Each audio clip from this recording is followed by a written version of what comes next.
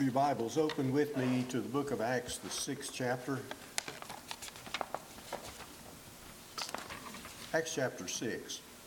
For those visiting with us, we do all of our worship in the morning and don't come back in the evening. I didn't explain that to some of you yesterday. And we'll be out of here by 10:30 or 11:30 or 12 o'clock, or a few minutes after. It depends on how carried away I get. Thank you for being here. That last song Matt led has always given me a lot of trouble to sing it the right way. Then sings my soul, my Savior God, to thee. I've sung most of these songs most of my life and have learned a lot of them by heart. And you can sing by heart. And I tend to close my eyes and just sing the words. I've never been too good at the verses, at the notes. But that's just a beautiful thought throughout that song, and I appreciate him leading it. I want to talk with you for a little while about lessons from Philip the evangelist, and we meet in Acts, the 6th chapter, and just let me read the first several verses. Now at this time, while the disciples were increasing in number, a complaint arose on the part of the Hellenistic Jews against the native Hebrews because their widows were being overlooked in the daily serving of food. So the 12 summoned all the congregation of disciples and said, "It's not desirable for us to neglect the word of God in order to serve tables. Now therefore, brethren, select from among you 7 men of good reputation, full of the Spirit and of wisdom, whom we may put in charge of this task, and we'll devote ourselves to prayer and to the ministry of the word." The statement found approval with the whole congregation. And they chose Stephen, a man full of faith and of the Holy Spirit, and Philip, and Prochorus, and Nicanor, and Timon, and Parmenas, and Nicholas, a proselyte from Antioch. And you see Philip there, of course, for the first time.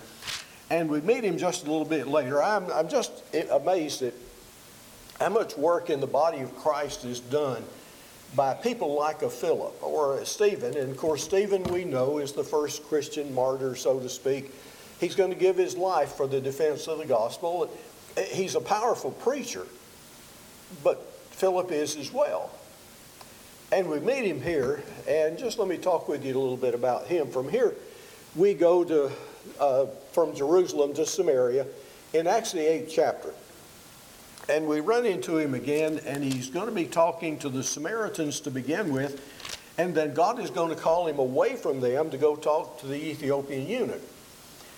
And I'll have trouble with that in just a moment. I'll come back and explain some of this to you. He goes to this desert road, and from there he goes to Caesarea. Well, first to Azotus and then to Caesarea. And we run into him again in Acts the 21st chapter, verse 8. Where Paul is coming through from on his second missionary journey, and he's going to stay with him for a little while, and I find that very interesting that he's Philip the evangelist, who was one of the 7, so we know this is the right one of the 7, and he has 4 virgin daughters who are prophetesses. And there's a lot about that I don't understand and won't even try to explain to you because that's not the point of the lesson this morning. But it just seems to me that whether Philip is talking to a multitude or to one person, I'm amazed at how many lives are impacted by him for the gospel of Jesus Christ. In Acts, the 1st chapter, verse 8, the apostles are told about the spread of the gospel. It'll begin first in Jerusalem, and then it's going to spread to Judea and to Samaria, and in the uttermost parts of the earth. And I think all of this was accomplished in that first century by men like Philip or Stephen, who is going to do some powerful work in Jerusalem for a very short period of time. Lesson 1 that I learned is that opportunities to do the work of God can be found in almost any place, and most of them are unexpected. Who knows the outcome of speaking to one person? I don't. Why would you leave Samaria? I mean, I'd rather preach to a large crowd than to just one person. On the other hand, I'm just impressed that we can do so much good by talking to one person about the simple truth of God's Word. Let me illustrate this. I began preaching 51 or 2 years ago, something like that. Anita and I moved to Athens, Georgia. And while we were there was a young lady, her name is Mary, still is, first name, her last name, of course, it's changed since she married. And she babysit for us. Came with a girl named Kathy. Kathy went to church with us. Mary didn't. She just came with Kathy. And we got to know her fairly well. Just a marvelous person. And the power of Facebook is just interesting to me. We saw Mary again. We had moved from Athens to Pensacola. And she was a teenager, 16, 17, got mixed up in drugs. And her dad called me one day and said, "Can Mary come and stay with y'all for a while?" And she did. She came and stayed with us for a couple of weeks. We talked to her, just always enjoyed her company. From that point on, I didn't see her. Now, we lived in Pensacola in the late 80s, or, late 70s, I guess. Didn't meet her again until just a month or two ago on Facebook. She found Anita in some way, but she got my phone number and called me. How long is that? 20, 30, 40 years? She didn't talk to me a long time, just said a few words. She said, "You and Anita were the first two real Christians I ever met. And you turned my life around." And I never realized that we had that kind of an impact on her. I knew she had an impact on us. We enjoyed her company. One person. One person. And there have been others through the years that have done the same thing, have said some very kind things to us. I don't know if they're true or not. How do you gauge your Christianity? I just appreciate Mike's lessons so much when he talks about the difficulties of life and of being a preacher or being an elder. Because we're expected to be the perfect person all of the time. And so many times we're not. I'm just a good example of a Christian man. Well, not in my estimation. But somebody else may look at us and say, "You turned my life around." And I'm thrilled that we can do things like that. Does it matter if you know my name? I don't think so. It surprises me how many people don't have a clue who the preacher is. I'll go to a gospel meeting and sometime later I can't think who did the preaching. I've known him for a long time. I just can't think of his name. It doesn't matter who I am, who Mike is, who Trent is. As far as my name goes, I'm standing behind Jesus and I'm presenting him to you. And that's the important thing about this message of the gospel going out into all the world. He talked to a eunuch on the way back to Ethiopia. Now, I don't know much about the history, but I am told by those who studied it that there is evidence in Ethiopia of a church that met there in the early days of the church for many years. Because somebody taught one person. Unexpected, but he did. Philip, who taught the eunuch, as Paul wrote to Timothy in 2 Timothy, the 2nd chapter, the 2nd verse, "I want you to teach faithful people who will be able in turn to teach other faithful people." And we're going to pass this down through the years. This is what God expects of us. Just to speak the word in unexpected places at unexpected times. I'm impressed also with the fact that opportunities a lot of time are fleeting. You may talk to a person just once in your life. You may not see him again. Verse 29 and 30 of Acts, the 8th chapter, will say that the Spirit said to him, "I want you to go preach to this eunuch. I want you to talk to him about the gospel." And God had the ability. Now, when Philip was through preaching to the eunuch, somehow the Spirit of God carried him away and he ended up in Azotus, and from there he went down to Caesarea. Why couldn't God just put him in the chariot to start with? I don't know the answer to all of these questions that just come up in my feeble mind. He ran He ran. Now, I don't know what's pulling Philip's chariot. I imagine he was kind of ambling along, stopping for a coffee break every once in a while. But somehow Philip caught up to him. Opportunities are fleeting. How do you talk to somebody about the gospel of Jesus? I know how I used to do it, and I know how I do it today. When I first began, it was the hardest thing in the world for me to talk to somebody one-on-one. Preaching to a crowd bothered me a little bit, but talking to one person terrified me. And I would stammer and stutter and not be able to get much out. I picked up a lesson or two from other preachers and memorized those so I'd have somewhere to start. It's very difficult.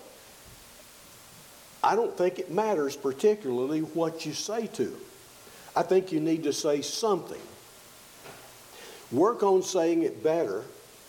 I've improved somewhat through the years, but I'm still a very private person. I don't want to tell you much about me. I can tell you about Jesus all day long. Then learn about Jesus and say something about him. But your chance to convert somebody may never come along again. This is not just about conversion.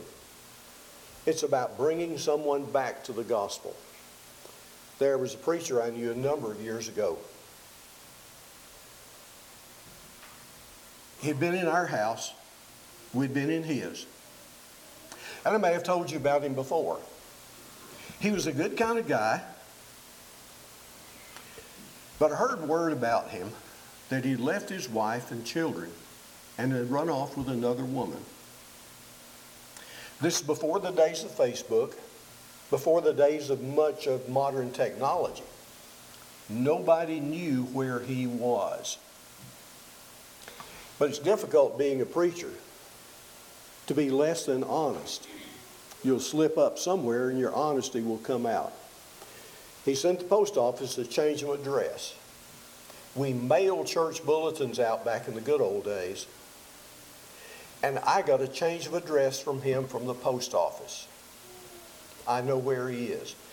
He wasn't a member of the church where I worshiped, but he was a brother in Christ.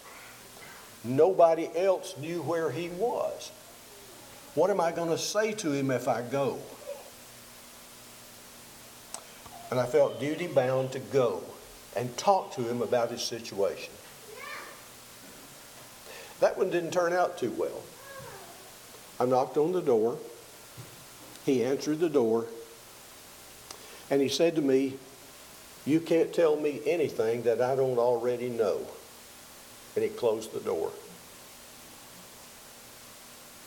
Well, that was a wasted effort, wasn't it? No. I did what I was compelled to do. God doesn't want anybody leaving him without somebody trying to bring them back. I did what I knew to do. The rest of it's on him. And I think that's the way it is in talking to people initially about the gospel of Jesus, or in trying to bring someone back. Just do the best you can. Worry about perfecting it later. If the Lord wills, you'll have opportunity to talk to a number of people through your life. Lesson 3 is Philip preached Jesus. He didn't actually teach him. He preached about him. And to me, this is important. What do I know of the Lord? Now, I'm impressed that the auditorium class has studied first Matthew, and then Mark, and now Luke, and I assume you're going to do John next quarter. Isn't all of this stuff about Jesus repetitive over and over and over again? Don't you know enough about him? Well, evidently not. We need to learn more of him to tell our grandchildren, or our children, or the kids in Bible class, or the people most anywhere. You'd be surprised at the ignorance in the world of the Son of God. Talk to them about Jesus, who he is. Now, other things in the Bible are important. Church organization, scriptural worship, things like this. All of that, though, is going to come in its place. To me, it all begins with who is Jesus. He is the power behind the gospel. And we need to understand that. He's in the book of Genesis. He's in Isaiah. He's in Zechariah. He's all through the Old Testament as well as the New. He's in prophecy. He's down here real. And now we get to see him in heaven. We need to learn something about him, and we need to cement it in our minds so we can talk to people about the Son of God. That's the important part of the gospel. Jesus died for us. Now, there are so many other things that do need to be talked about.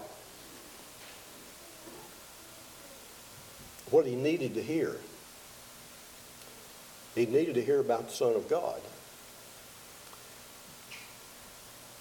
Preaching Jesus includes a lot of things. The forgiveness of sins according to God's plan. They're traveling down the road in the chariot. Philip began in the book of Isaiah. The passage the man was reading. Who's he talking about? Himself or somebody else? And Philip began from that passage and preached unto him Jesus. Now, where in that passage do you see baptism? Well, you kind of don't. But it's included in preaching Jesus. So many things are. Learning about the church may take a lifetime. Learning about the Son of God may take a lifetime. As we improve little by little in what we know, it's more, though, than just his crucifixion and resurrection. It's about the part that we have in obedience to the gospel, and we need to complete our obedience. Do you believe that he's the Son of God? If you do, you need to bring that into complete obedience. By being baptized, we can learn about scriptural worship. We can learn about these other things at a later time. But this is what takes place now. It's what we need to know and understand. You start talking to people about the Son of God. And if you love him the way you should, it'll get easier and easier to preach Jesus to the people. Every time we have opportunity, we'll look for that opportunity. We'll understand that they may never have a chance again. And we'll say what we can. And it's a life's work. I can't impress this on you too much. By the time we get to Acts, the 21st chapter, we're somewhere 20 years ahead in the future here. What's Philip been doing all of this time? Well, he preached in Samaria for a while. He preached to the eunuch on the road, and then the Spirit took him away. I don't know. I'm just kind of impressed with how much work got done in the early church by people that we don't know anything about. What about those other 5 people mentioned in Acts, the 6th chapter? Did they just serve tables? I don't know what they did. I know that they continued working, and Philip did. He had 4 children, daughters, who became prophetesses, and this is not because Philip taught them. I think the prophetess there means that the Holy Spirit came on them by the laying on of an apostle's hands, but he didn't quit. He taught his children, his grandchildren, and anybody else he had opportunity to.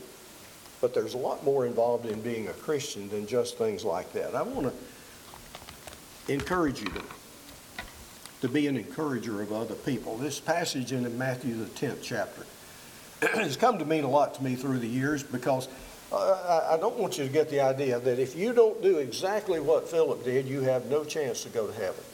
That's not exactly the truth. Verse 40, he who receives you receives me. This is Jesus saying. He who receives me receives him that sent me. And there's that continuation, if you will. God sent Jesus. Jesus sent the apostles. But verse 40, he who receives a prophet in the name of a prophet shall receive a prophet's reward. He who receives a righteous man in the name of a righteous man shall receive a righteous man's reward. Whoever in the name of a disciple gives to one of these little ones even a cup of cold water to drink, truly I say to you, he shall not lose his reward. To receive a prophet in the name of a prophet. That's a beautiful thought to me. I think they lived in a day and age where not everybody had a credit card. Not everybody had reservations at a hotel or a motel. They went from house to house, from door to door. They did the work of the Lord, and they stayed with other Christians. You may not understand the beauty of this unless a preacher has stayed in your house. Now, not all of them are easy. I will promise you that. We had a man come for a gospel meeting one time, stayed with me, my family. I enjoyed him thoroughly. He did a good job. But he was looking for a pair of shoes. And he wanted me to take him shoe shopping all week. Every moment of every day that we weren't doing something else, he wanted to go shoe shopping. We spent that entire week, and he didn't find a pair of shoes that were less expensive than he could find back home. I wished he had found them when he lived at home or had just bought them and come on. I'd have paid for them so that I wouldn't have to shop. But I've stayed with a lot of people. And other people have stayed with us that we have rich rewards from their experience in our house. Preacher and his wife, and I'll tell you this story and then I'll quit, came to stay with us one time. We had a 4 or 5 bedroom house, something like that. Biggest house we'd ever lived in, I guess, and we have 4 kids. Chad gave up his room for this preacher and his wife to stay in. He loved them. Come Friday night, I guess, the meeting is over. They go home Saturday, and Chad came to Anita and said, Mom, don't wash the sheets in that bedroom because they smell like Miss Norma. He loved the family. That man later baptized him. To receive a prophet in the name of a prophet, you get a prophet's reward. Doesn't just mean preaching the gospel. It means sharing with others who do the work. And when we do that, we get the rewards as well. Forgiveness. I want you to understand that all of us are evangelists in some sense of the word. Never to be ashamed of that. Never to give up on it. Be faithful to God. Complete your obedience to Him. Here is water. What hinders you from being baptized? If you need to respond this morning in any public way to the invitation of our Lord, we'll ask you to come while we stand and sing.